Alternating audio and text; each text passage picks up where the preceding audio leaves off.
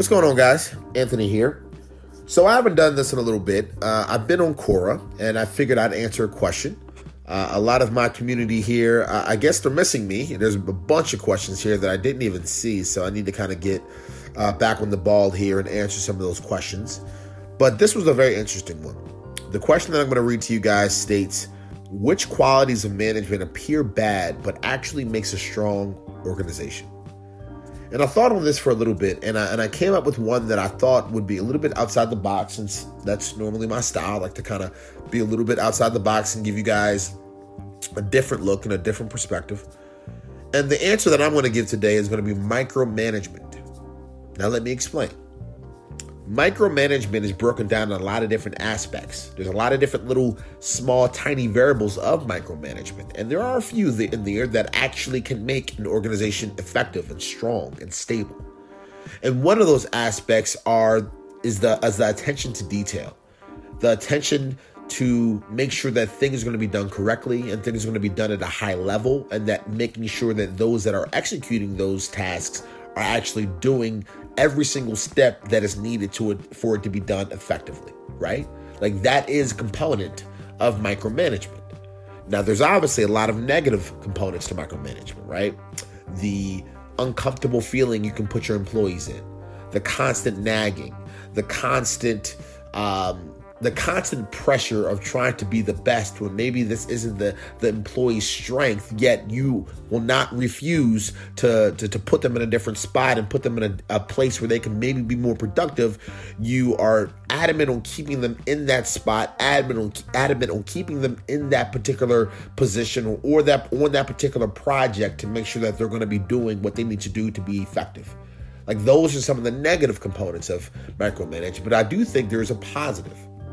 And so, to relate it to the question here, which qualities of management appear to be bad but can actually make an organization strong, I would say that slight element of micromanagement can make an organization strong.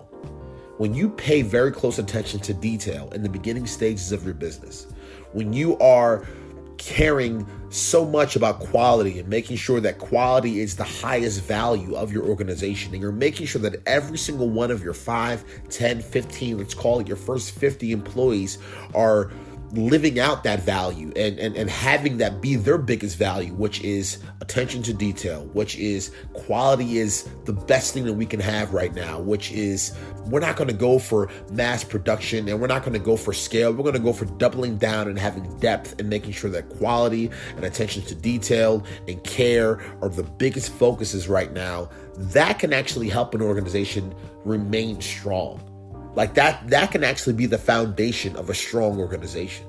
And so what a lot of people think micromanagement is not the best thing in the world, and I'm probably one of those people that push very hard against micromanagement, I would say, to be a little bit outside the box and answer this question, I would say that small little component of micromanagement can actually help an organization remain strong and be strong.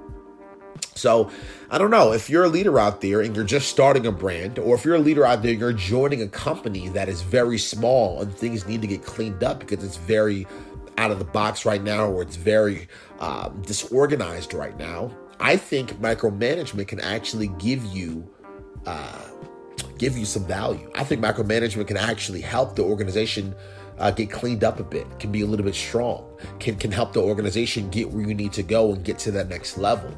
Now, remember, you have to watch how you do the micromanagement. You have to make sure that attention to detail and quality are your two highest values, but you're doing it and you're delivering that in such a way that is infused with empathy, infused with kindness, infused with care, infused with compassion, infused with personalization. So you have the highest value, which is I'm going to micromanage the quality and I'm going to micromanage the attention to detail. But the way that I'm going to develop and teach those values to Andrew, to Sarah, to Derek, to Nick, to Cornelius, the way I'm going to talk to these people and the way I'm going to communicate those highest values are going to be done with empathy, are going to be done with compassion, are going to be done with kindness, are going to be done with care. It's going to be done with love. It's going to be done with loyalty, right?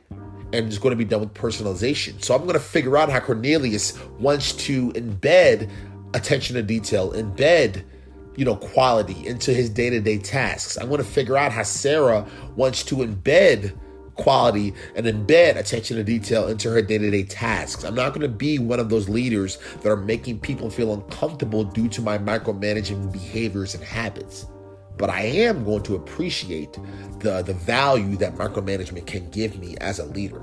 So I know that was pretty outside the box, but I hope I was able to help. And I think it can actually bring some value. So if you're going to be a micromanager, only do it, in my personal opinion, when you're just starting a brand and you're just trying to clean up the brand, or you're in your infancy stage. And if you're going to do it, and if you're going to be a micromanager, make sure you're doing it in such a way that the way that you're communicating your micromanagement it's only around quality and it's only around attention to detail, and you're doing it in such a way that reflects the strengths of the people that you're trying to manage. You're doing it in such a way that embeds kindness, and that it's very empathetic, and your communication style is one that you would want someone to articulate to your kid or to your family member or to your wife, right? Like you want to treat people the way that you would want to be treated. So it just makes a ton of sense for me. Hopefully it makes a ton of sense for you, and have a good day.